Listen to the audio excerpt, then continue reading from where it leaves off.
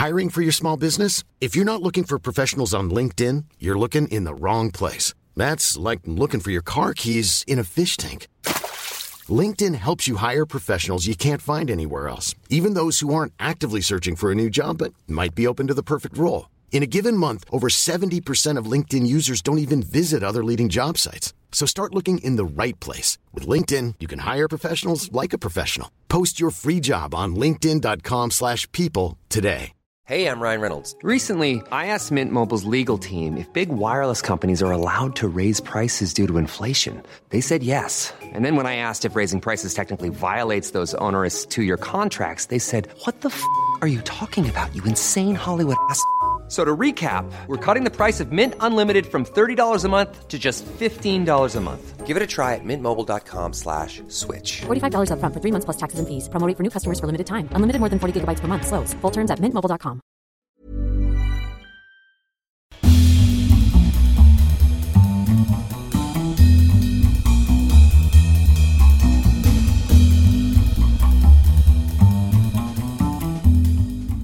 Hello again, my friend, and welcome in to another edition of the Stream Police podcast. This monthly look at things streaming in movies, television, music, you name it. I'm Clint Davis. I talk movies and TV here on the show every single month. Always glad to bring it to you from my closet in beautiful Columbus, Ohio. That's where I do my part of the show. So a bit of a bummer this month. You've only got me along for the ride this time, so I will be your humble narrator through this entire episode. Andy is not going to be with us this month. He was gambling in Havana. He took a little risk, and I think you know how the rest of that goes. So anyway, we'll hear from Andy hopefully the next time on the show. So that means I'll be giving you 5 songs to add to the never-ending playlist in just a little bit. If it's your first time checking out the Stream Police, we're a humble, proud people here on this little show that comes to you, like I said, from a closet in central Ohio. And we don't pitch underwear or socks or websites for hiring people or any squatty potties or anything like that on this show. So we just kind of rely on you guys to give us some feedback and pass it along to your friends, to your family, anybody you think might enjoy this show. And our looks at what's going on in entertainment every month. We don't ask a whole lot of you here. Just check out the show and maybe spread the word as well. Although that last part is purely optional, of course. Check me out on YouTube at Overdue Review if you just can't get enough of me here. If maybe you want to see what I look like. If you want to put a face to the name, as they say, a face to the voice. And you can also follow me on Instagram. I am at Mr. Clint Davis. Andy is there at Andy Sedlak. His last name is Sedlak. Have you ventured back to a movie theater yet? I know I was talking, the last couple episodes of the show, I've talked about movies that are in theaters right now, but I've been watching them on HBO Max because they've been doing that thing where this year they're debuting the movies the same day as they're in theaters. They're debuting them on HBO Max, all the Warner Brothers movies. And I think that's been great. I think it's been a great way to justify the, kind of high cost of HBO Max, especially compared to some of the other streamers. So they debuted at like a high cost rather than kind of debuting at $5 or something like Disney Plus, and then eventually later, of course, raising the price. They just came right out of the gate with a higher price. But I think they've given you a reason, and that is having these movies that are in theaters. You're getting to watch them as part of your subscription and not having to pay another fee on top of it. At least for a month, you're getting to watch them before they disappear for a little while longer. So, but I wonder, have you ventured back to a movie theater yet? And if you have, what did it feel like? Because I have to imagine it's just so bizarre. I have not been to a movie theater, and you're talking, I'm someone who has lived in movie theaters for the last decade plus of my life, for longer than that. I mean, going back to when I was in high school, that was when I really started going to the movie theater a lot. My friends and I, we had this period from probably 2003 to about 2006, specifically the end of our kind of high school years, where we would just see every single movie. It didn't matter. Any shitty movie you can think of that came out from 03 to 06. We saw it in theaters, and on the good ones too. but we would just go every weekend. We'd see like 2 movies every single weekend. So we would see everything. It's so weird. It's like a period of time where like I just saw everything. And then I, was more selective kind of after that. But from that period, I saw every shitty movie. So, and then when I became a critic and I started getting screeners and I started getting invites to go to see movies in screenings a few years ago, I was able to do that.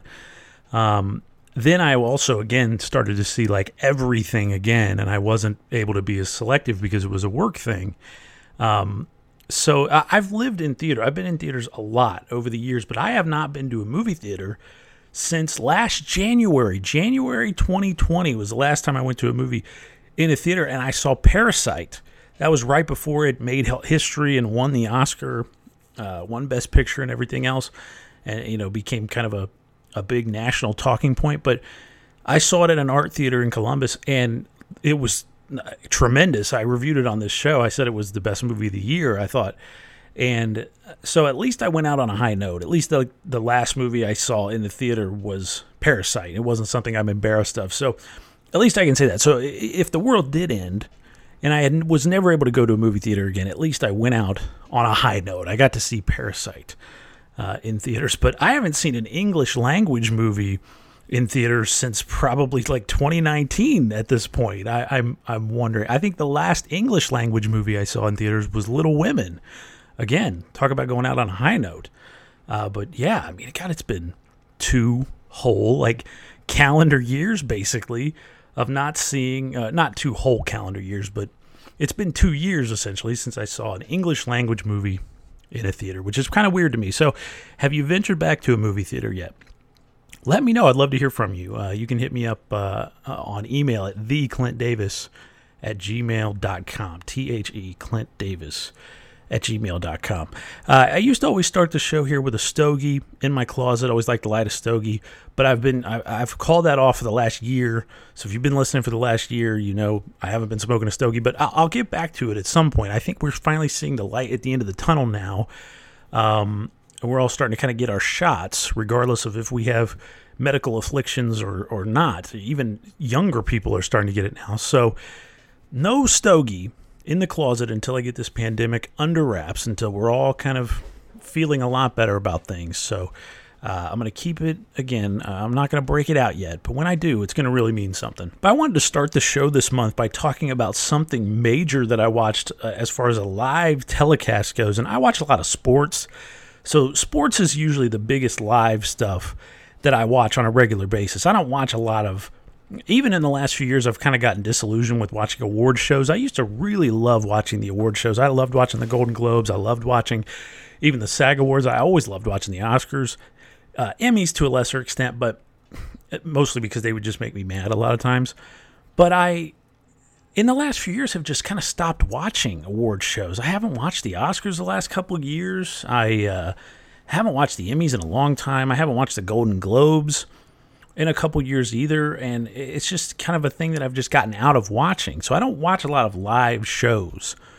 But I did venture back in and decide to watch the Grammys this year, which this was a show that Andy and I used to get together. We, for years, would always get together and watch the Grammys when we lived in the same town.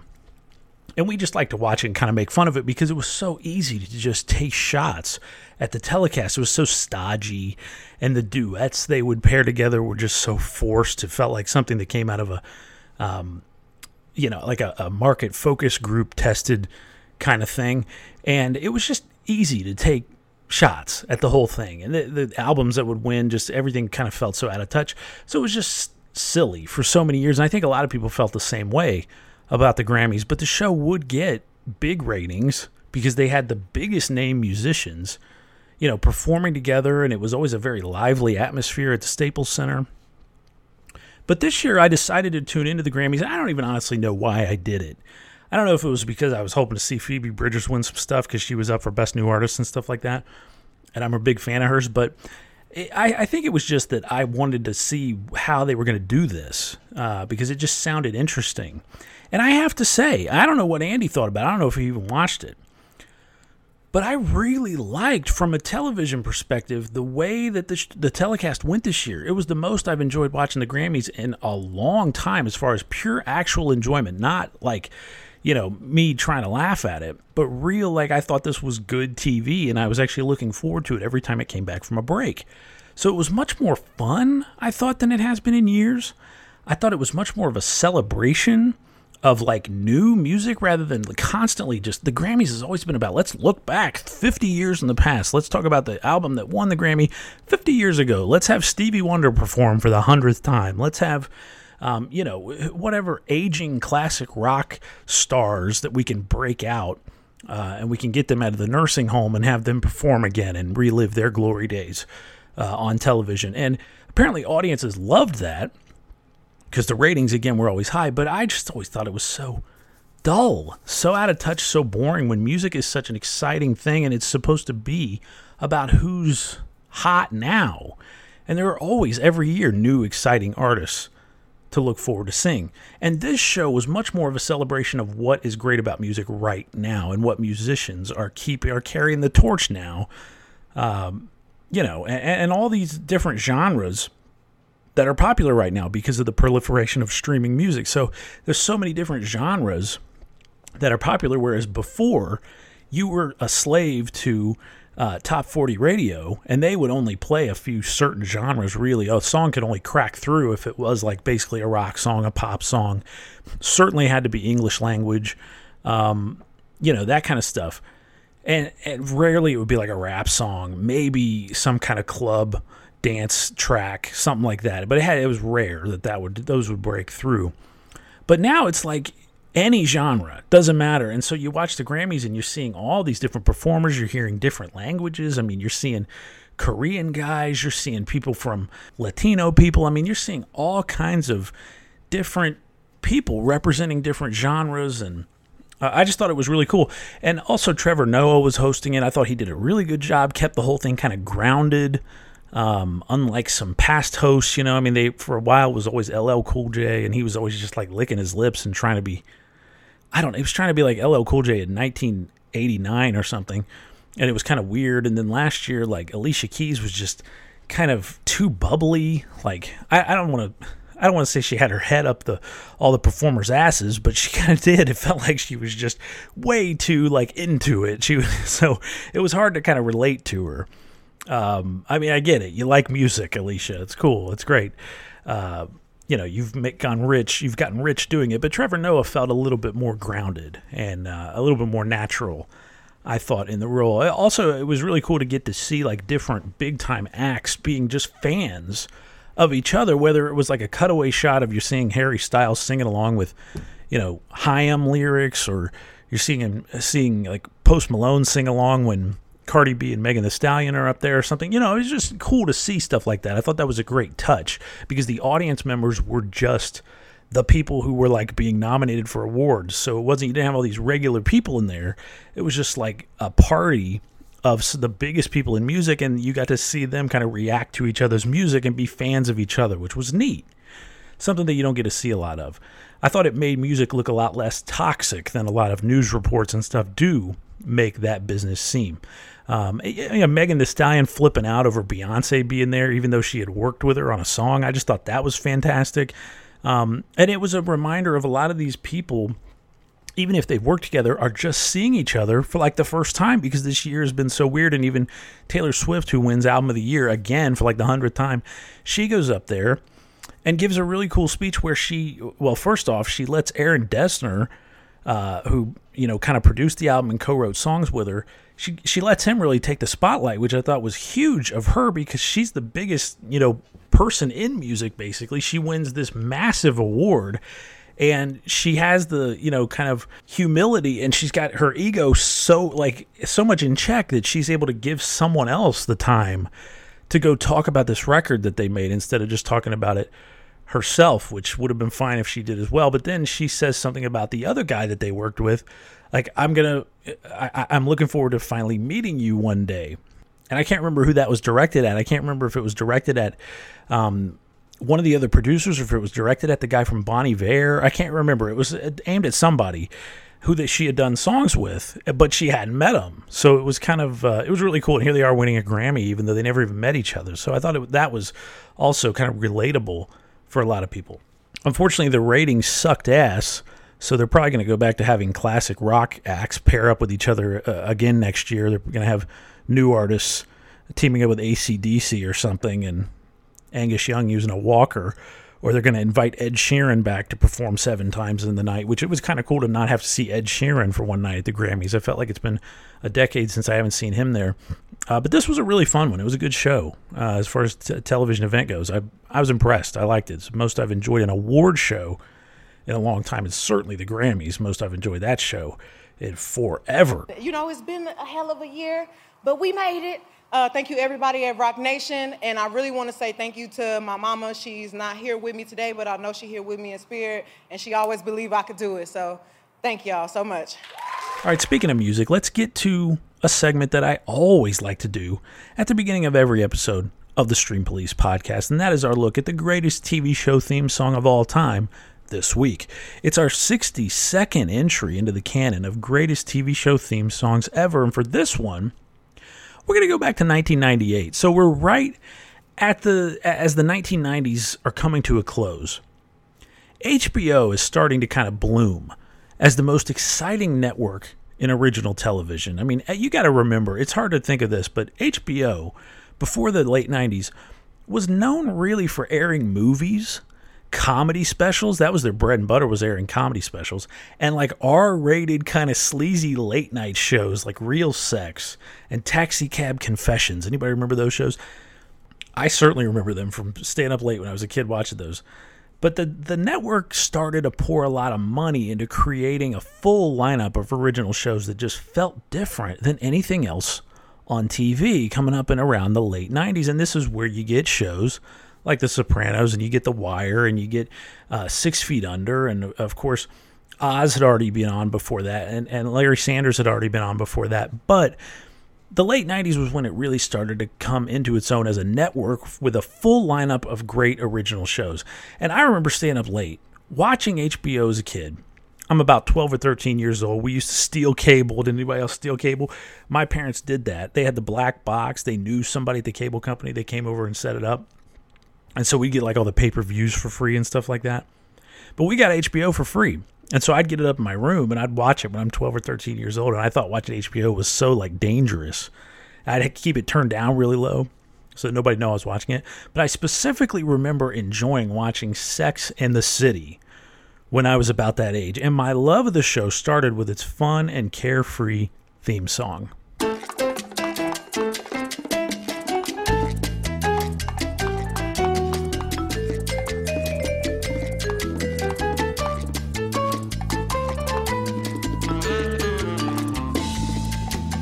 The whole opening title sequence of Sex and the City was fantastic. If you ever watched the show, you know exactly what I'm talking about. You got this song, which sounds like a really good little salsa number, paired up with the sunny shots of Sarah Jessica Parker romping through Manhattan. She's wearing a tight pink tank top. She's got this big billowing white tutu on. And immediately you kind of know that this woman is just something else entirely. She's just her own. And the sequence is unique because it only shows Sarah Jessica Parker's character, Carrie.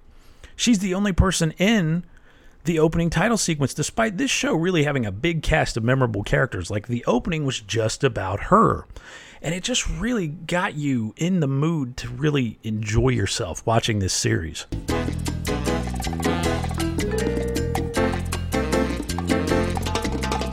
Sex and the City was the first show I ever remember being specifically impressed by its writing. Now, when I was younger than when I watched Sex and the City, I would watch The Simpsons a lot. And I thought it was hilarious, and it was my favorite show. But I didn't think a lot about the writing of The Simpsons. I didn't get how brilliant the craftsmanship behind the jokes was. I just kind of thought it just happened. But when I watched Sex and the City, I was starting to understand writing a little bit more, where it came from, and what these people, these actors were saying was written by somebody. And this show just impressed me so much because the characters were so witty, and they're just constantly turning phrases into like these brilliant little quips. that were unlike anything I'd ever heard. It all sounded so sophisticated to me. I mean, I'm a kid growing up in rural Ohio. I'd never really been anywhere in the world. I'd never known anyone who was remotely like the women on this show. And I just thought like this was the height of snappy dialogue, and that Carrie's inner monologues were the way that smart people looked at the world. So I wanted to be like them. In the years since, the show went off the air in 2004. It's had a couple movies and stuff since then, but the show ended in 2004. The bloom has come off a little bit on Sex and the City over the years. The show's taken some dings for being almost, completely white focused. It just focused on like affluent white women in New York. It fetishized a lot of minority characters who did appear on the show. It also had these overt moments of homophobia and transphobia that have aged terribly in the last 20 years since it first debuted in 98. But the opening theme song and the opening title still hold up and to me remain icons of television history.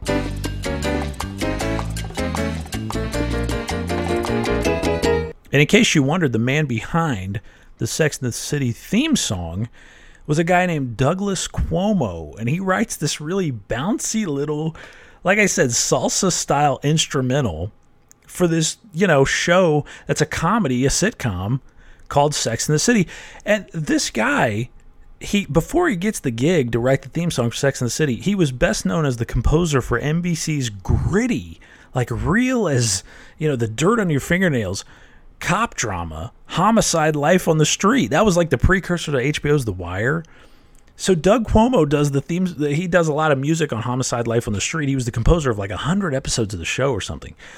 And then he lands this gig doing the theme song for Sex and the City. So it's just like, talk about diversity in your, repertoire as a musician. I think Doug Cuomo had it. The Sex and the City theme is still his most well-known composition. And he should be damn proud of it, I think, because it's our pick for the greatest TV show theme song of all time this week.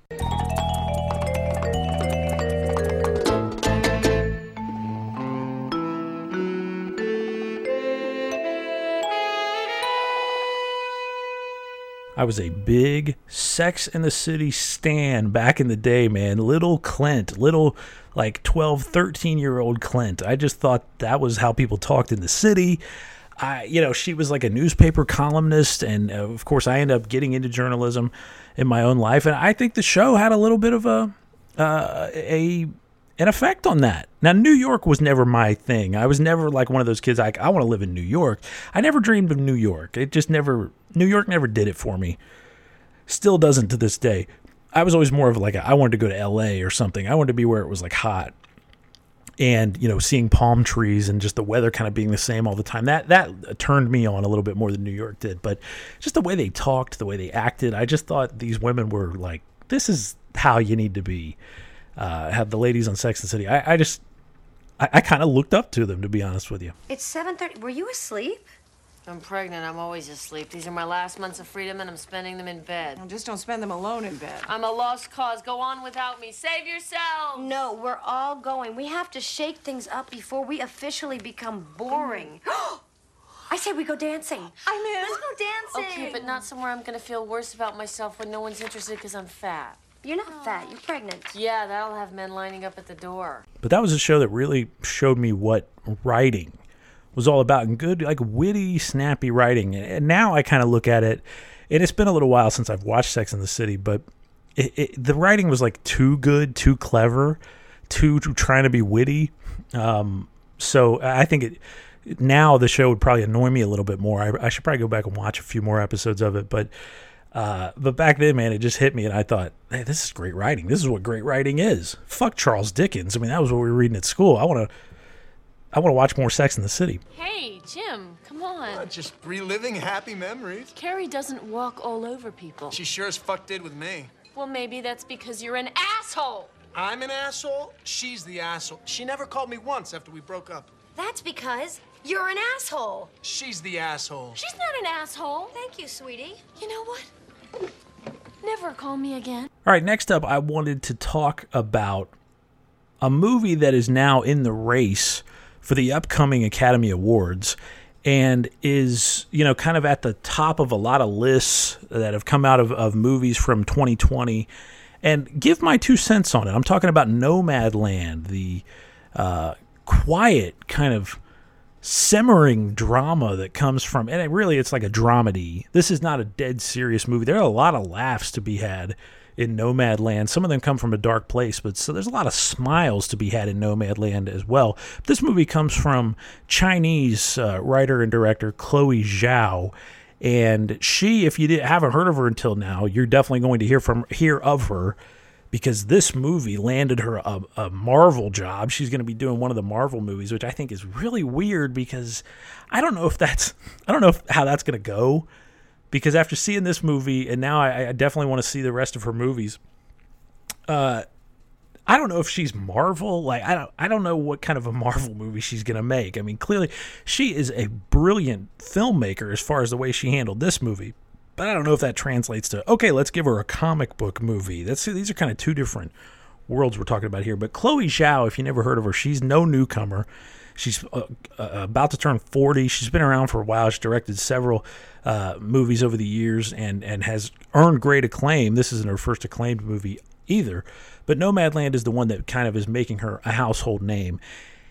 And she's up for Best Director at the Oscars. And I got to say, after watching Nomadland, I think she definitely deserves to win it, because this is about as steady a movie, when you're talking about the work of a director, of a filmmaker, of putting something together. This movie is so steady from start to finish. There's no bad note. Like, every part of it just works and makes sense and adds something to the proceedings, which is the master of a great director. Nothing doesn't need to be here. Nobody goes off the edge. Nobody tilts too far. She keeps everyone in control, and what makes this movie even more impressive is a lot of the actors in the cast are not actors. So she's doing the kind of Steven Soderbergh thing where she's working with people who are not actors. Of course, at the top of it, the star of the movie is Frances McDormand, and you've also got David Strathairn in this, who is an Oscar nominee himself. He, of course, played Edward R. Murrow in the George Clooney movie Good Night and Good Luck. But Frances McDormand is probably one of the 5, I'd say, best actors on the planet.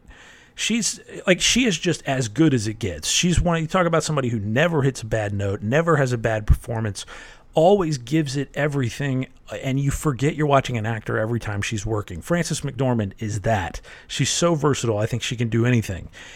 And so she's working with a couple great actors right at the top of this thing, but the rest of them are not actors.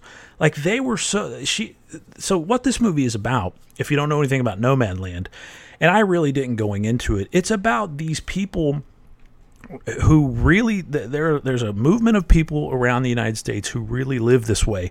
They live out of their vans or their RVs or whatever, and they just kind of, mostly older people who've been kind of, removed from the workforce because their jobs became obsolete, or they didn't have the skills, like they didn't go to college or whatever, and they had to retire early and they don't have very much money. So instead of being able to buy a house, they have a van, they have an RV or whatever, and they go around the country kind of living wherever they want. And they'll stay in campgrounds, or they'll stay in different places where they're allowed to stay. And sometimes they'll sleep in parking lots, and they have all these rules for knowing, where can you stay, where can't you stay. It's almost like the hobo code back in the day of people drawing with chalk. Hobos, when they would travel around the country, drawing with chalk on different places about, this is a good place to stop, they'll give you food, or avoid this place. It's kind of like that. But these people are not hobos. These people are not, because I think hobo gives you an image in your mind of kind of like busted down. They kind of a depressing thing, and they like obsolete people and homeless people. These people are not homeless that Nomadland is presenting, and that's the thing that keeps coming up in the early part of the movie, because Frances McDormand's character is named Fern, and she does plenty of work in different places. It's just like temporary work, but people just that she runs into, and are well-meaning people, friends of hers, whatever, who know her from her past life. They're all so concerned about her, and I put a hand on her shoulder, and Fern, you can come stay with me anytime you want. If you need any money, let me know. Are you still living in your van? Like, they're all it's very condescending, and they think they're trying to be nice, but she sees right through it, because Fern is a very smart, very astute person, and just one of those characters that I really enjoyed spending a couple hours with. And I think immediately going to be one of the signature roles of Frances McDormand, who's had plenty of them over the years. But I just really liked spending time with this woman. I just thought I kind of liked everything about her. I kind of admired her because this movie really makes these people look brave, because what they're doing is just bucking the system. And the movie talks a lot about anti-capitalism and stuff like that, or it does a little bit. It's not a lot. It's not beating you over the head with any kind of message at all, which is another thing I really like about Nomadland. Everything about it is subtle. It's all just letting it unfold, and you watch it, you go with the flow, like they're driving down the road in their RV. You go where it's taking you, and you don't know where you're going to end up next. And I think that's the freeing thing about this lifestyle, and it's the freeing thing about this movie. This movie is not tied down to a certain plot structure. There's not any big thing that Fern is trying to accomplish. And is she going to do it? There's no MacGuffin in this movie. There's no big... There's a little bit of romance here, but that's not what this movie is about, and that ends up being something that just adds flavor to the characters, but doesn't get in the way of what's really ultimately being said here. So I just thought this movie was flawless. I loved everything about it. I was blown away while we're watching the movie. I just didn't even want it to end. It just made me feel good.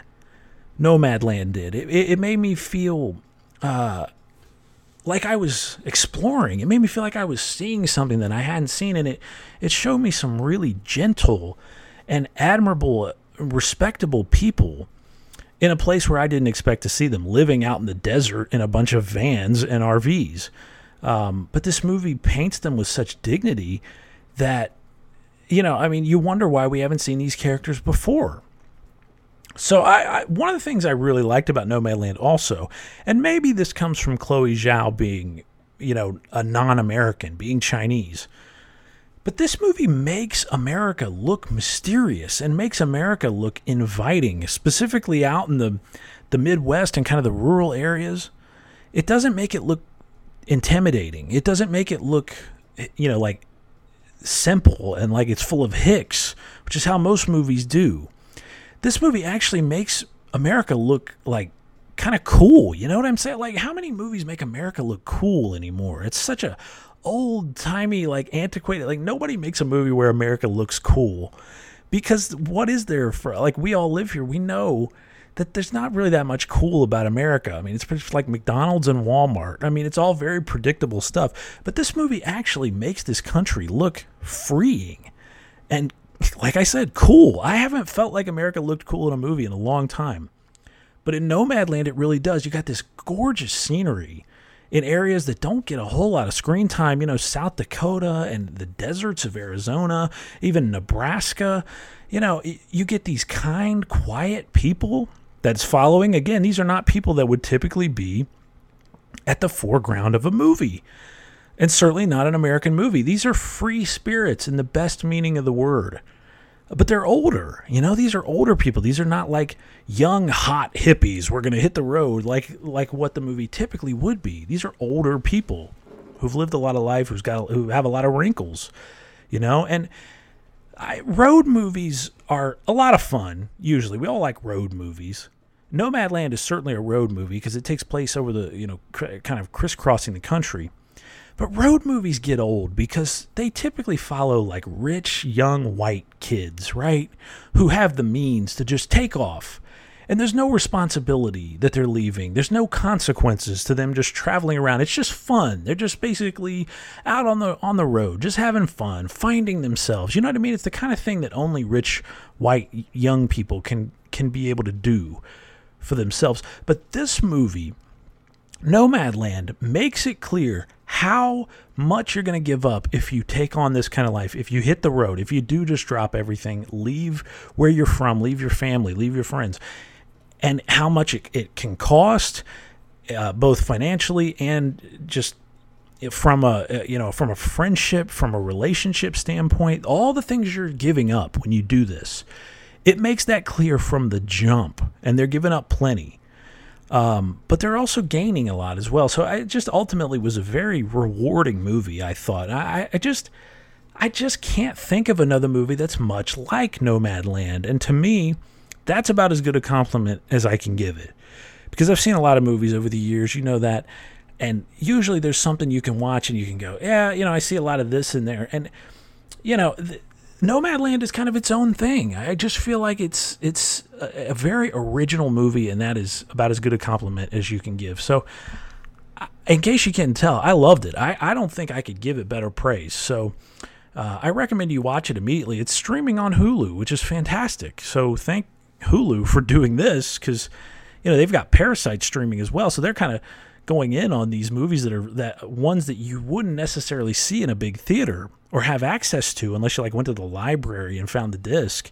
But they're letting you stream these movies, and which is really cool. So if you want to watch Nomadland now, which is a front runner for Best Picture, and like I said, I think Chloe Zhao is a lock for Best Director, because this is how you direct a movie. I mean, she had complete control over this thing. It is firmly in her grip, and I think she tells a great story, and I think every choice works. So it's masterful filmmaking. This is what I live to go see, are these kind of movies where somebody just had an idea and they executed it to perfection. That's what Chloe Zhao does here.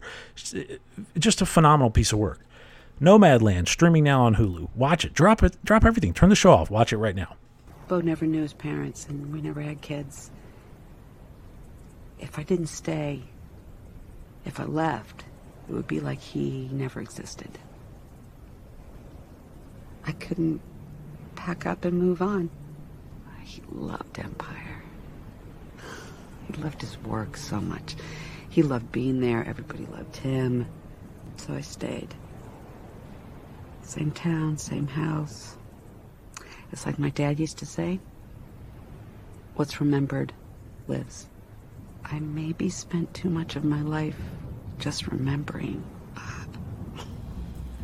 All right, I'm going to take a little breather, sit back, drink some water, play a little message here for you, and then I'm going to give you 5 songs to add to the never-ending playlist.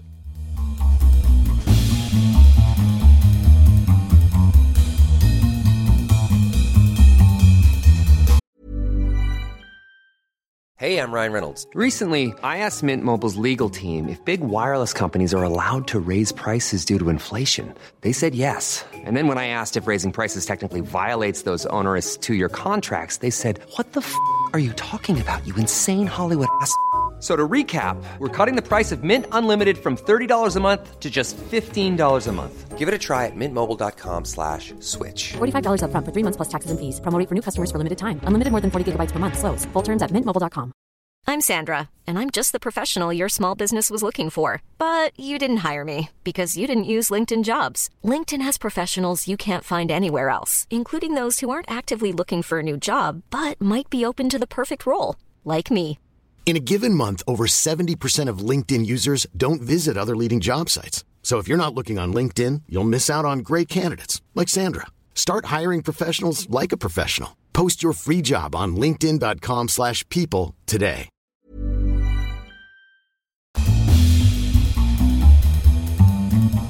All right, so like I said, Andy's not with us this month, but I am going to keep adding to the playlist because we can't go an episode without having 5 songs added to the never-ending playlist, which you can find on Spotify. Just search Stream Police Podcast, and the playlist should come up. The show should also come up if you want to check it out on Spotify. You can listen to the show on Spotify, but the playlist is called the Stream Police Podcast Perfect Playlist, and it's up to more than 360 songs at this point, so I think it's going strong. You can pretty much listen to it nonstop at this point on a cross-country drive, and I think you'd have a good time. All right, so for your listening pleasure, let me give you 5 songs to add to the list, and hopefully Andy will approve. But if not, tough shit, because I'm here today. First off, a track by an artist that I hope we hear a lot from in future years. She's still pretty new in the game, but I think you're going to see her nominated for some Grammys here in future years, maybe a Best New Artist kind of deal. Her name's Arlo Parks, and this song is called Green Eyes, and it's just got a great sound, and she's got a beautiful voice, and just the production's stellar. I love this song, Green Eyes by Arlo Parks. Of course I know why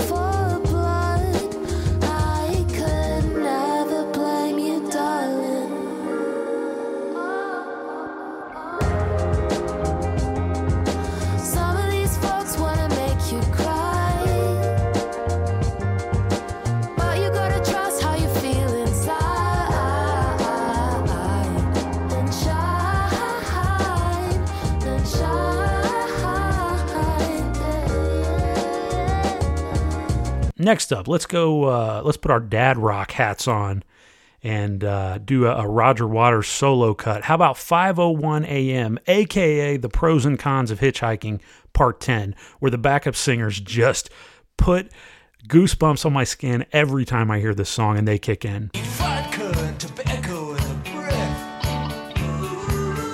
And I'm a number in your little black book. These are the pros and cons of hitchhiking.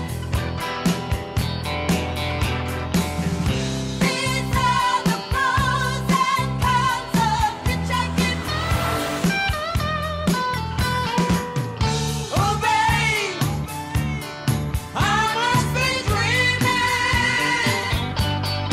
How about a song that's perfect for the times right now? Like, just, I can't imagine a song that's better for the era that we just went through with the last dumbass president we had. And this song really takes all that to task and puts it all in perspective. It's Take Off Your Tinfoil Hat by J.P. Harris. Oh, the virus is fake, so I'm going to the beach, and the mask makes you want to have sex with sheep, and I'll shoot you if you stop me from getting drunk over at Chili's. I read between the lines, or at least every 20. I skimmed the report, something seems funny, and the proof is all there, I just don't have the details, really. Well, global warming's a hoax from the supercomputer.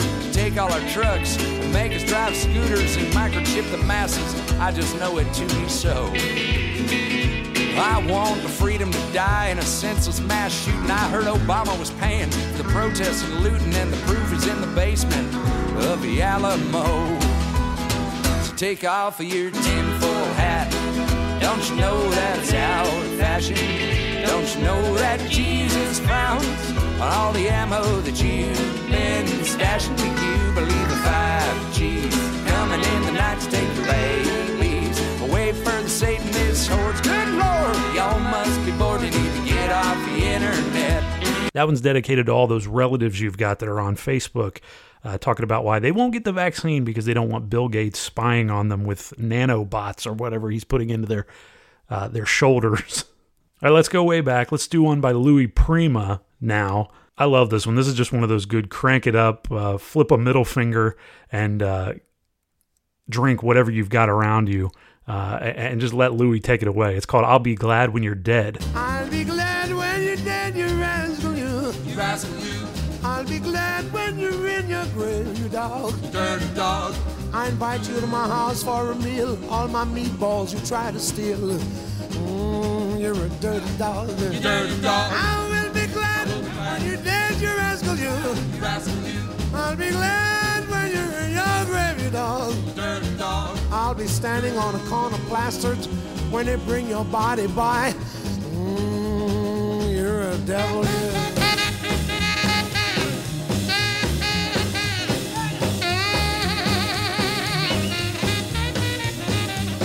Nobody can make a song called I'll Be Glad When You're Dead as fun as Louis Prima.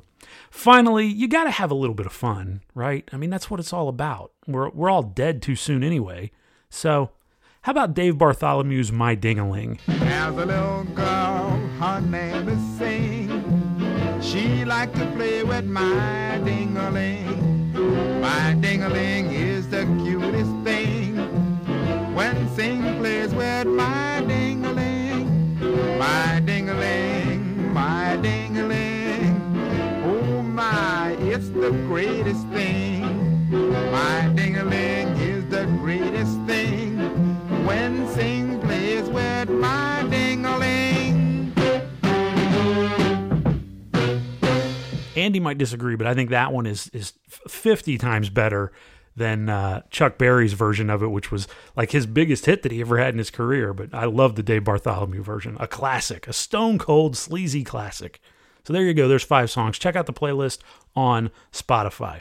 All right, let's change the subject and get back to talking about what's streaming on the box. I want to talk about a couple of documentaries that I watched here in the last month and that really left an impact on me for, various reasons.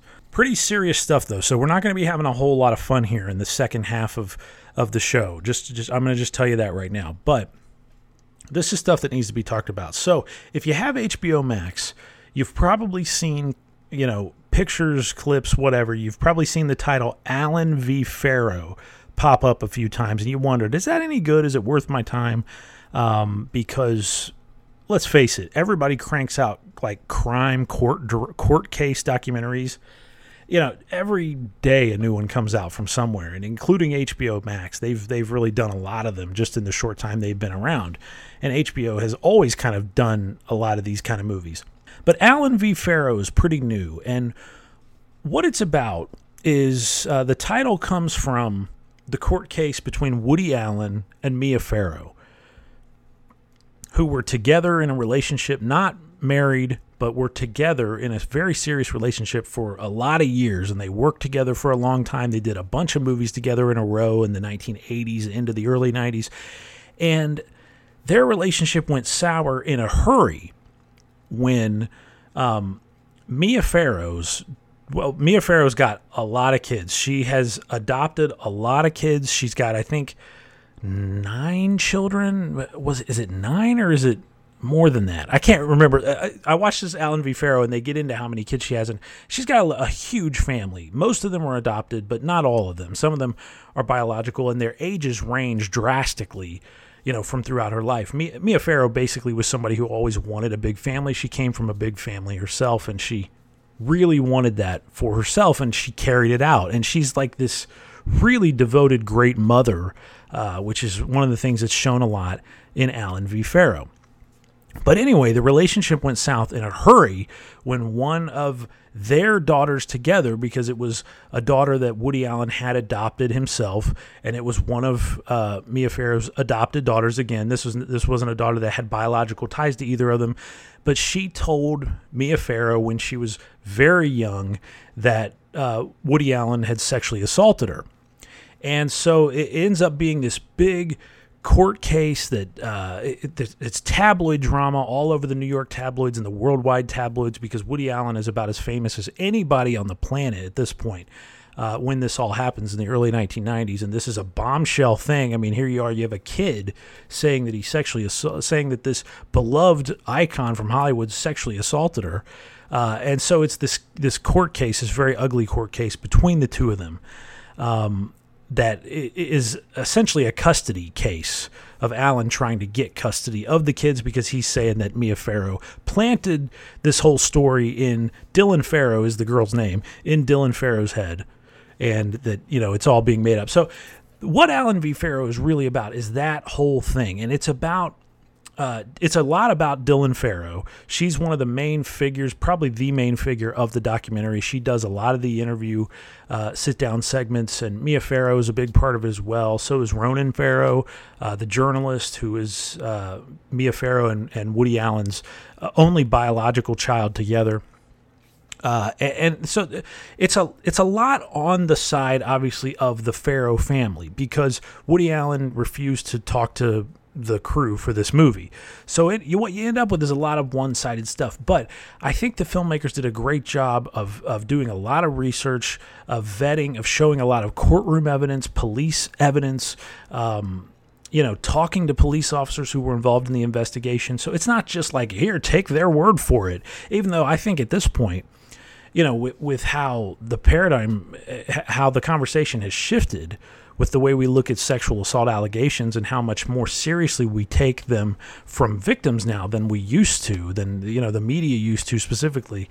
I think even Dylan Farrow, just her account of it would be enough, but there's a lot here. There's a lot of good evidence, and there's a lot of stuff that will make you look at Woody Allen in a different light. So after I ended up watching this, so Alan v. Farrow is 4 or 5 episodes long. Sorry, I'm forgetting now how many episodes it is, but it's a few episodes, an hour each, and it's really like goes in depth into Woody Allen and Mia Farrow's relationship, some problematic behavior. It goes into the good years, it goes into the bad years, and it goes into also Woody Allen eventually marrying another one of Mia Farrow's daughters, who he was essentially not really a stepdad to because they weren't married, but he was essentially a stepdad to her, and then he eventually marries her. and that would be Sunyi Previn. So there's a lot going on in this, but I don't see how you could watch Allen v. Farrow and still feel okay watching Woody Allen movies. And this is coming from a guy who is about as big a Woody Allen fan as you can meet. Like, I love Woody Allen's movies. I mean, I count Annie Hall and Manhattan and Zelig and Crimes and Misdemeanors. I count those as some of my favorite movies ever made. I watching a new Radio Days, I mean, just the list is endless. Watching a new Woody Allen movie that I haven't seen, to me, it was at one point, the most exciting things that I thought you could do in life, because it was like you're getting led into this new philosophy that you haven't heard yet, and these brilliant new insights that you hadn't, been privy to yet. So I absolutely worshipped Woody Allen years ago when we were, when Andy and I ran OverdueReview.com. I wrote a long piece about Woody Allen and his movies and being able to separate art from the artist. And I think at that time, this was years ago, I think I came down on the side of, you have to separate the art from the artist sometimes, because a lot of the artists we like are assholes and everyone knows that. And so it's like you could almost not like anybody. But I have come over the years to realize that was just a very simplified way of looking at it. And it was a way of having it both ways. It was like, I acknowledge that he's a piece of shit, but I also want to enjoy his art, and I don't want to sacrifice anything myself as far as giving that up. So I wasn't really losing anything, and I was sleeping well, because I thought, at least I'm paying lip service to the survivors here. But when you watch Allen v. Farrow, it puts a face to these claims, and it tells you just how disgusting and awful these claims are.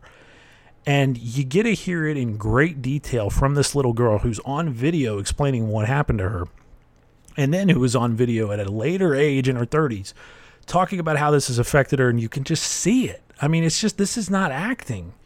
And Woody Allen continues to deny it and say it's, fed to her and blah, blah, blah. And it's just, you cannot watch Allen v. Farrow and not have a shift in feelings toward him and his movies. So I think this is a very affecting movie, and it reminds me a lot of HBO's Leaving Neverland that they did last year, was it? The one with the accusers of Michael Jackson and victims of his sexual assault, who finally, came forward on camera and gave these very detailed accounts of what happened. And, that movie was tough to watch. And I gave it a good review here on the show as well. Allen v. Farrow is kind of the same thing, but it's almost more personal, because this was a guy who was like their dad. This was like Dylan Farrow. This was her dad. She loved him, and she worshipped him really as a father. And the way he treated her and what happened is just, it'll make you sick to your stomach, really. And so this is one of those things, Woody Allen's been one of the biggest people that has been brought down over the last few years as far as his legacy being tarnished from what some people call it cancel culture, but that's just usually, that's kind of a dog whistle from conservatives who are just trying to protect these kind of people. But really, it's just, as my great-grandmother used to say, the chicken's coming home to roost. That's what she would always say. And so what goes around comes around. We've all heard that hackneyed cliche. And this is what I think, this is all that it is. It's not some big conspiracy we need to finally bring Woody Allen down. It's things that he's done that he's gotten a pass for over a lot of years, but now finally the chickens are coming home to roost. And so you got him, you got Bill Cosby, you got Roman Polanski, Louis C.K. These are guys who were titans, titanic figures, beloved figures, who have been tarnished over the years. But anyone who gets all worked up about celebrities getting canceled is missing the point of this entire thing, which is about elevating the voices of people who've been victimized. And Allen v. Farrow goes into this a lot, because Dylan Farrow talks about feeling like she doesn't matter compared to Woody Allen, like feeling like she matters way less than him because she's not famous. She hasn't written all these movies. She hasn't won all these awards. She hasn't earned all this box office money. She hasn't given all these people their careers. So she feels like her story has been ignored over the years because she doesn't matter as much as him. And in a celebrity-obsessed culture like the one we live in, I don't know how she couldn't feel that way. And you just start thinking about other victims who are in even less of a place to talk about it because maybe they're not as privileged as she is. I mean, again, this is a white woman. She comes from a rich family. Her mom is still, Mia Farrow, who even without Woody Allen is one of the most famous people, in the world and very wealthy from her own great acting career before Woody Allen ever came into the picture. So she's in a unique place to be able to write op-eds in the New York Times and tell her story, whereas a lot of people can't. And so it makes you think about that. And I think this was just a really kind of powerful series at the end. And I just feel like what it made me think about, we know Woody Allen, Bill Cosby, Roman Polanski, so many of these other old guard, entertainment people have had their images tarnished over the years and are difficult. It's difficult to watch their stuff now without thinking about that stuff, and without that getting in the way. And I think it should get in the way. But it made me think even more about the people from the older generations, the entertainers who were also geniuses, who still have great images, who have not had their images tarnished, who have not been, quote unquote, canceled because they didn't do trashy shit, because they didn't bring themselves down, because they didn't tarnish their own image. So the chickens are not coming home to roost for these people. So there are plenty, for every celebrity who gets canceled or whatever, there's 100 other ones that haven't been canceled and that you should still celebrate their legacy. But the absolute, like the great ones, like it made me think about Mel Brooks. So you want somebody who you can look up to, who's from the old guard of Hollywood, who's from the same era of Woody Allen, whose career is kind of comparable to Woody Allen's. Mel Brooks. I mean, this is a guy Jewish kid who fought the Nazis in World War II. He went to World War II, fought the Nazis, comes back, does a movie in The Producers where he lambasts the Nazis, makes fun of their whole deal, the way they walked, the way they dressed, makes them look effeminate, makes them look silly, and allows other people to laugh, allows non-Jews to laugh at this stuff because he does it in such a ridiculous and hilarious way. But this is a guy who put his life on the line. He fought the Nazis and then comes back and gives us the funniest satire of the Nazis that I think will ever be done. So and Mel Brooks is a guy that his image has not been tarnished over the years. I mean, has his humor always been very bawdy, and can some people say it's certainly offensive? Yeah, I mean, no question. But this is not a guy who's in the business of hurting people. He's not victimizing people. He maybe just has a little bit too much fun. It made me think about Lucille Ball. I mean, again, an icon, a groundbreaker, somebody who was such a brilliant businesswoman in entertainment that she was able to control basically her career, control her production. She understood the value of, like, the reason why we're able to see old episodes of I Love Lucy now is because of Lucille Ball. It's not because of the people at CBS or some guy who was, let's keep the tapes. It's because of Lucille Ball. The Honeymooners was one of the great TV shows of the same time as I Love Lucy was on, but very few episodes of The Honeymooners exist in high quality, and some are lost forever because people just didn't keep them. Like, TV was such a disposable medium back then. They would do a show and nobody would keep the recording of it, certainly not on film or anything, and store it somewhere because they just never thought anyone would ever want to watch it again. I mean, they couldn't envision. But Lucille Ball knew that there was value in this. There was that if you kept, so she kept all these recordings of her shows of I Love Lucy, and she owned the rights to them and made a killing selling them for reruns as TV started getting into that kind of stuff. And that's why you're able to watch episodes of I Love Lucy in like gorgeous high definition now, because it was because of Lucille Ball. Brilliant. Also, she's somebody who was tracked by the FBI for having communist ties. And I mean, she marries a Cuban guy. So I'm just saying, Lucille Ball, somebody, again, that you can worship. She's fine. She didn't molest anybody. She didn't assault anybody. Was she a hard ass? Sure, of course. I'm sure she made a lot of people cry, but she's still somebody you can look up to. How about Billy Wilder? Billy Wilder was Woody Allen before Woody Allen ever existed. If Billy Wilder didn't exist, Woody Allen wouldn't have been able to exist. You can watch Billy Wilder movies and feel totally fine about yourself. I recommend it.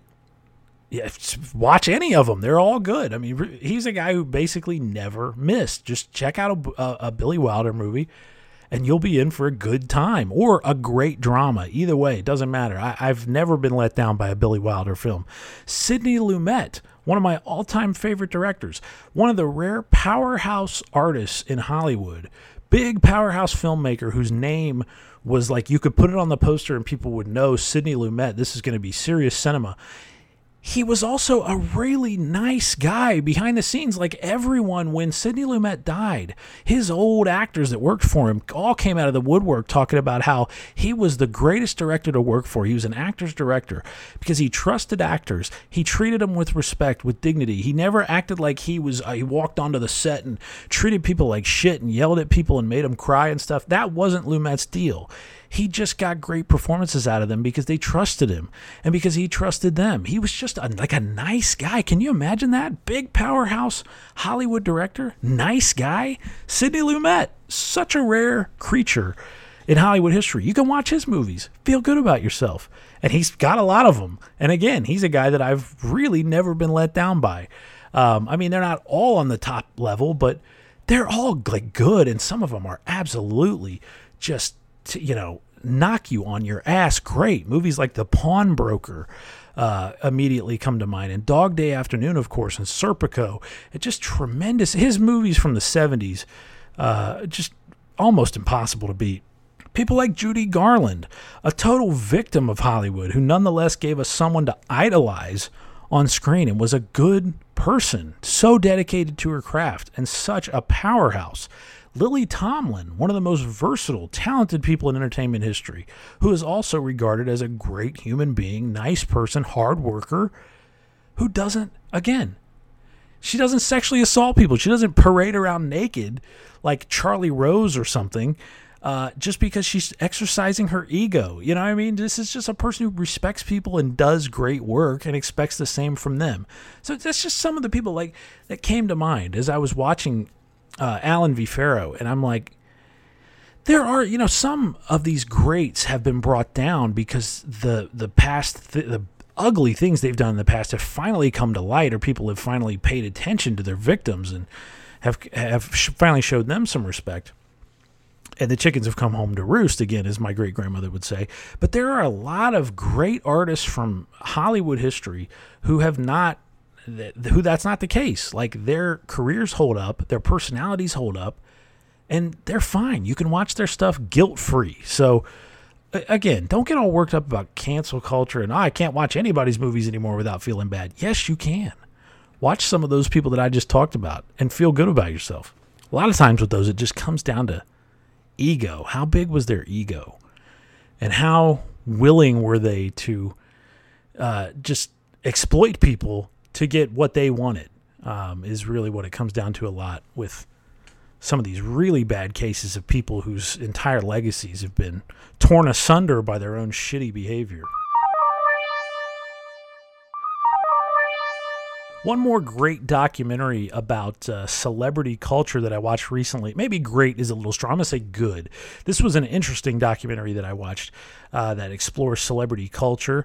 And it is, you may have heard of it, Framing Britney Spears. This kind of became a meme almost. It was so popular in the last couple months. But Framing Britney Spears, if you've been looking for it, it's part of the show The New York Times Presents. So if you look up The New York Times Presents on Hulu or on FX Now, where it airs, you'll find the episode Framing Britney Spears. It's an episode of that show. So it's not like a feature-length movie called Framing Britney Spears. It's actually like a 1-hour episode of a show called The New York Times Presents. So this is coming from The New York Times, so as you could probably expect, the sourcing, the production's very good, the tone is very serious.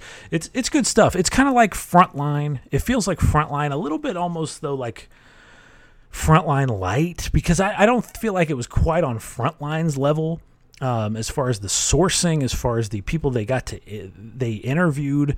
Some of the people that they interviewed in this movie just felt like, like they were fans or something, and it wasn't, I don't know how much stock I'm going to put into that. But what Framing Britney Spears is about is it takes a close look at the conservatorship, which is this weird, like, I don't even know what to call it. It's some kind of like legal situation that some people find themselves in when they are like deemed mentally unfit or just unfit to represent themselves and handle their own money, especially if they have a good bit of money and, they may be prone to like wasting it, throwing it away, whatever, trusting the wrong people. Somebody will try to put them in a conservatorship, a parent or someone like that, or a legal, usually it would be like a lawyer. It wouldn't be their parent. It would be somebody who's independent from them, who just has their financial interests in mind. They would be put in a conservatorship where they cannot control their own money. They have to basically ask permission to do things with their money. And Britney Spears has been under a conservatorship since 2008, but the person who runs her conservatorship is her dad. And this movie goes into how problematic that is, how weird this situation is, because there are a lot of people under conservatorships, but very few of them are run by their parents. And certainly in a high-profile case like this, it's weird that it would be her parent, and it's weird that it would be a dad who was essentially like not really there for her a lot when she was young. Like, the movie goes into Britney Spears' life and her life as an entertainer, which has been going on since she was very young.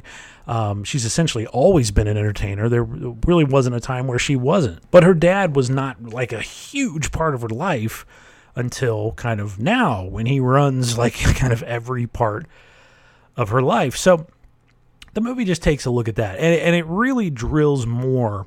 The conservatorship stuff is distressing, and I think is important, because it's something that I had never really had heard about. I mean, and a lot of people wouldn't know about. So it's shining light on something that does affect a lot of people. There are people under these conservatorships, and how hard it can be to get out from under one once you've been deemed unfit. Like, even though Britney Spears in the last few years has, been shown to be, a great mom, and has been an incredible worker as far as being out in Las Vegas, doing her residencies, putting on, all these shows that have packed the theaters, that have gotten good reviews from the audience. She's a beloved icon now, and she's really handled herself and her fame well, especially in the last few years. But the where I thought Framing Britney Spears was the most interesting, and where the framing part comes in, is how it really drills into the media coverage of Britney Spears at the height of her fame. And we all remember seeing the tabloid pictures of her shaving her head. And it was like, Britney Spears has gone nuts.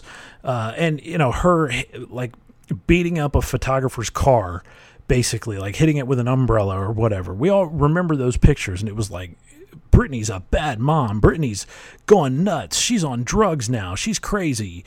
And this was all how the media painted her. And we all a lot of us bought into it and went along with it, and never gave Britney Spears the benefit of the doubt whatsoever.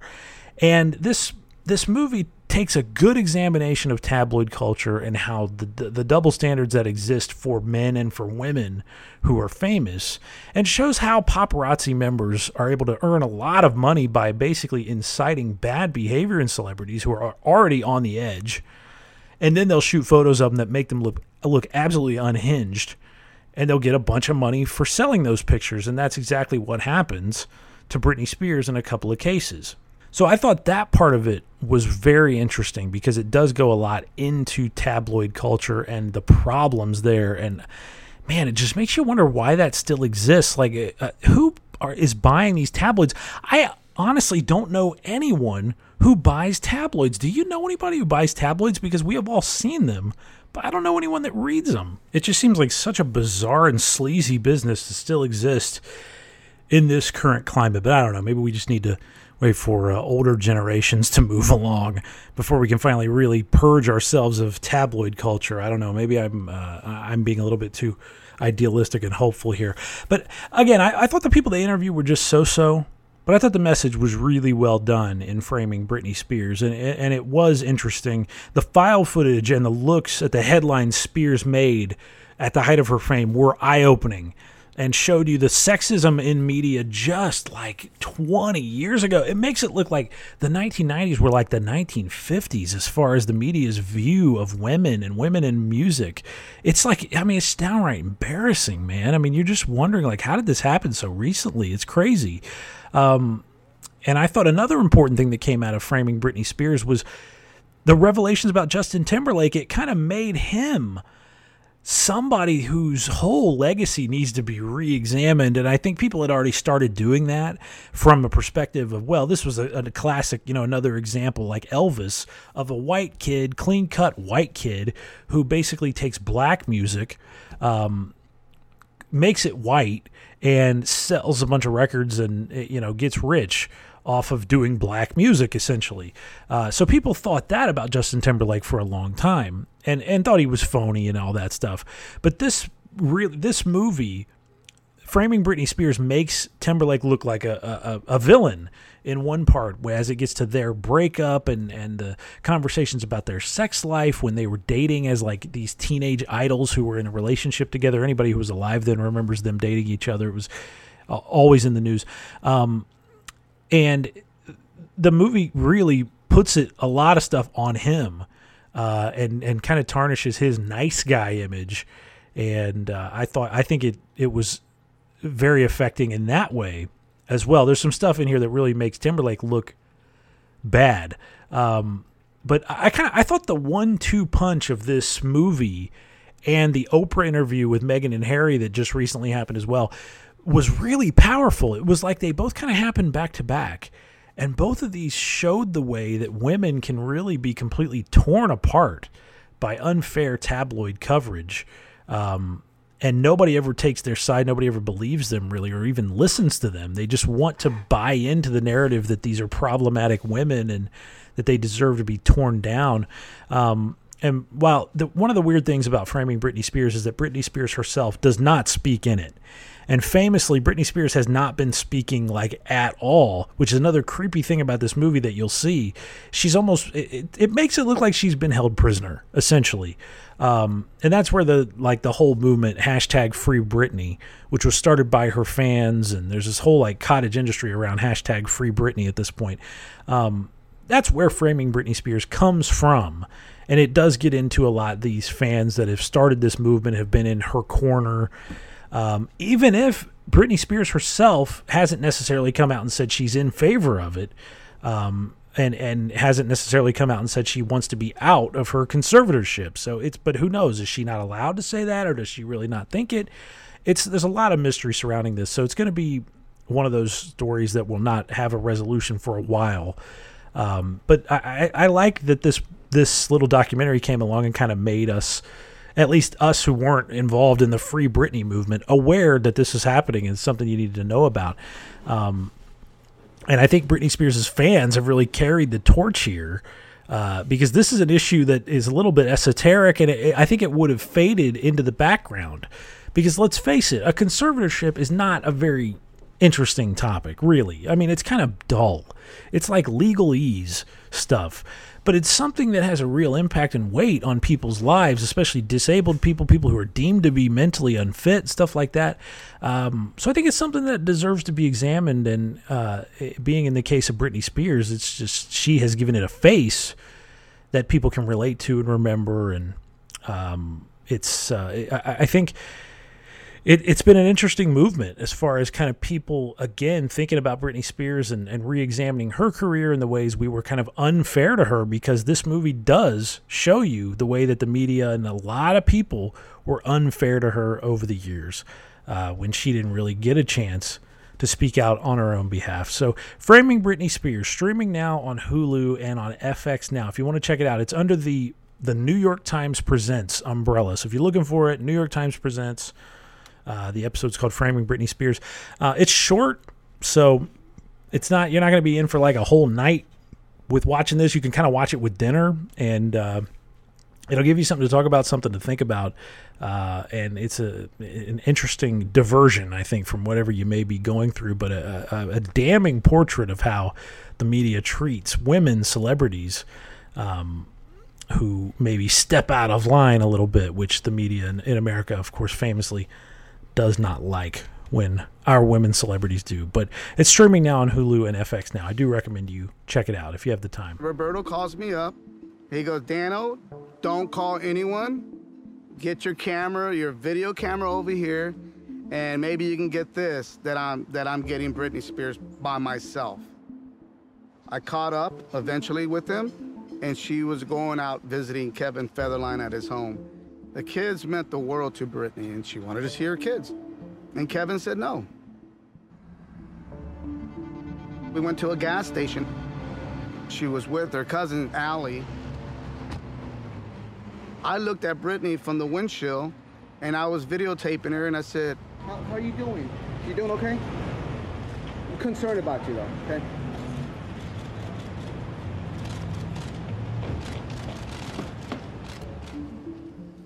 We go back to Kevin Federline's house.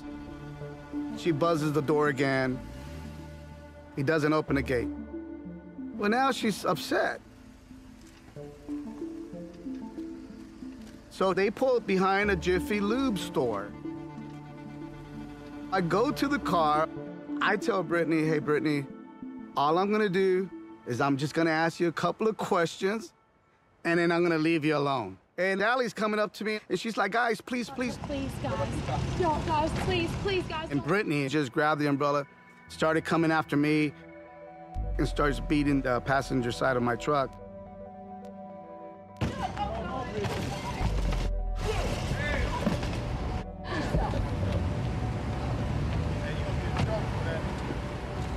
That night was not a good night for her. Oh, wow, she did that too? And it was not a good night for us. Oh, my God. But it was a good night for us because it was a money shot. All right, before I get to the movies now streaming on Netflix, Amazon, Hulu, and HBO Max, I always like to tell you about the best thing I watched this month. And this month, I already told you about it. It was Chloe Zhao's Nomadland. Tremendous movie. Like I said, I thought it was flawless from start to finish. So that's the best thing I watched this month. Check it out on Hulu right now. All right, let's get to something funny and serious, streaming now on all the major streaming platforms. Let's start on Hulu, because for something serious, I'll go ahead and give you Nomadland. It's streaming right now for you.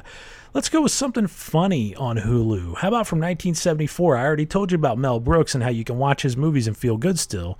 Young Frankenstein, essential Mel Brooks, essential 1970s comedy. Great tribute being paid to the old Universal monster movies. The look of this, I cannot ever get over how good Young Frankenstein looks. Like, it's one of those movies that I have it on Blu-ray, and it's the only way to watch it is like in crisp, ultra clear high definition, because it is just a gorgeous black and white, like stunningly beautiful movie, especially for something that's ultimately a silly comedy with a lot of bawdy humor in it.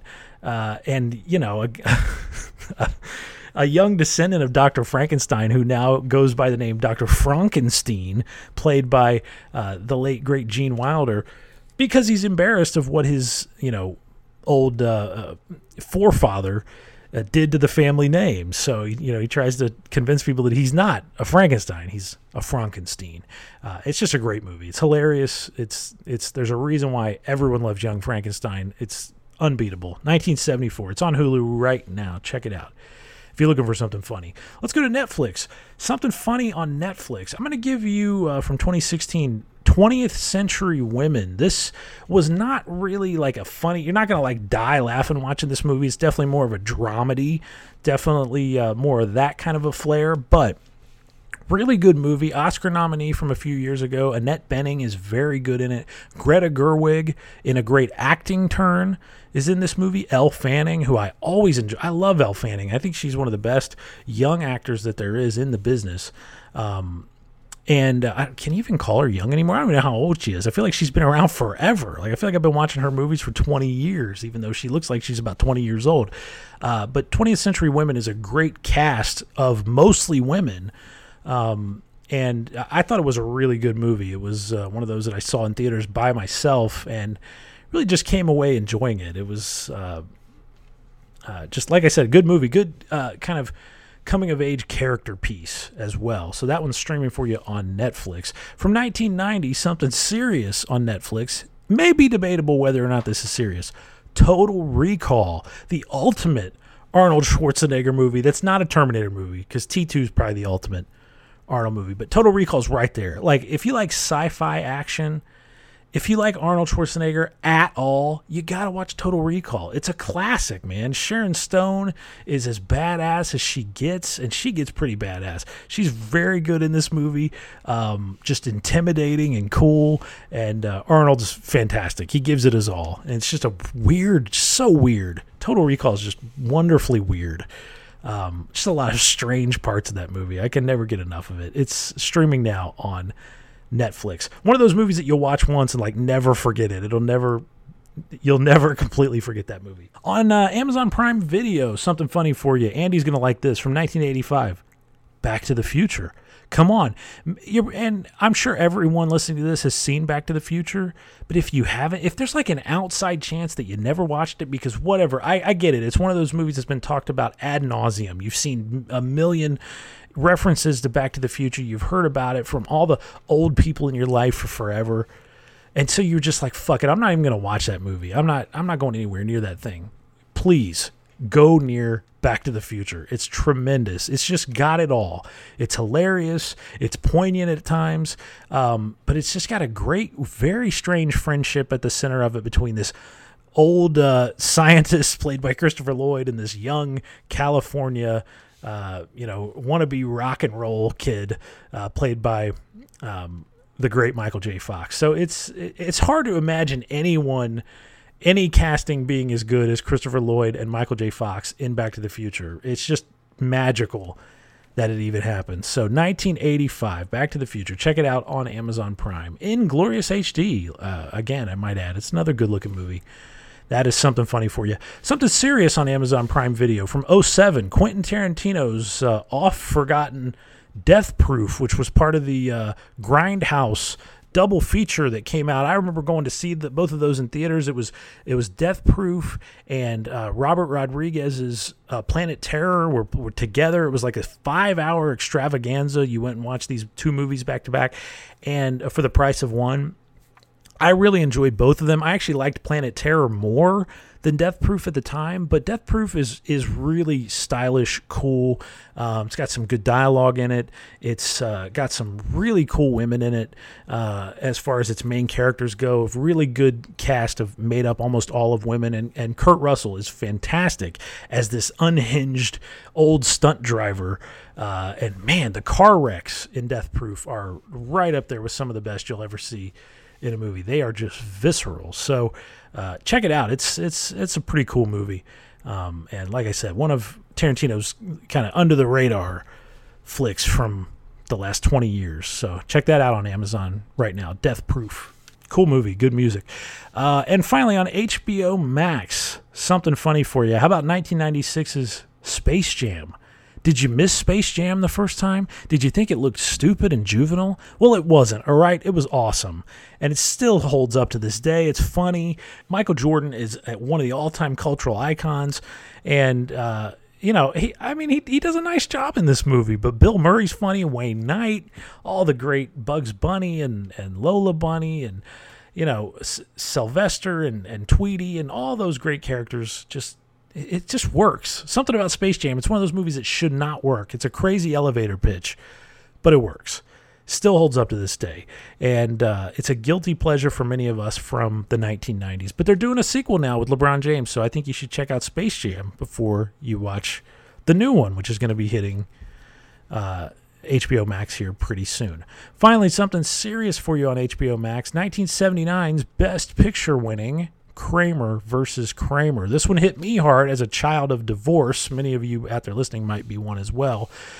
This was one of the first dramas to really take a serious look at divorce and you know how it hits everybody. But it's especially about a dad and his son. And it's a very good father-son movie. And Dustin Hoffman is excellent in it. Meryl Streep's very good. She's not in it that much. I remember when I watched Kramer versus Kramer, I was expecting a lot more of her, but this was very early in her career. And she's just not in it very much, but the scenes she has are powerful, and it required an actor of her caliber to be able to carry them. But Dustin Hoffman, this is really his movie, and he's very good in it. And it's just a strong character drama, family drama, about a guy just trying to prove that he's a fit father and trying to prove that he's good at this job, even if it's not necessarily a job that he had all that confidence in himself in doing. When the movie starts, there's a lot of growth on display in Kramer versus Kramer, and it's just kind of a beautiful, just a great movie. Nice piece of 1970s cinema, which is my favorite decade for movies, and this is a good way to kind of end the decade, I think. A different thing that a lot of directors had been doing, a lot more human than a lot of stuff that comes out of that decade. All right, that's going to do it for another edition of the Stream Police podcast. Always appreciate you hanging out with us here. Once again, you can find me on Instagram at Mr. Clint Davis. You can find Andy at Andy Sedlak. You can reach out to me at theclintdavis@gmail.com, and you can hit him at sedlakjournal@gmail.com. We always like to hear from you, my friend. Always good to hang out with you here on this monthly trip into what's streaming. Talk to you in a few weeks. Until then, stream on, my friend.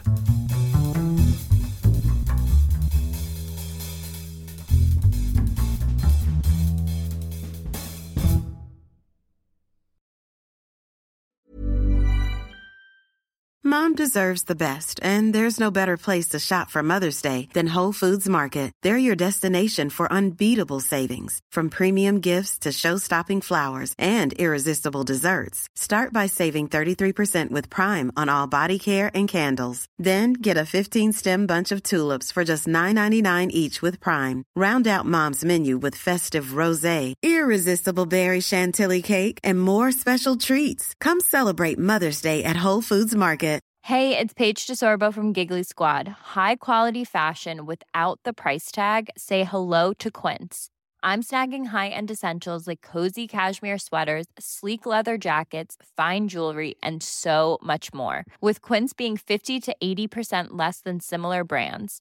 And they partner with factories that prioritize safe, ethical, and responsible manufacturing. I love that. Luxury quality within reach. Go to quince.com/style to get free shipping and 365-day returns on your next order. Quince.com/style.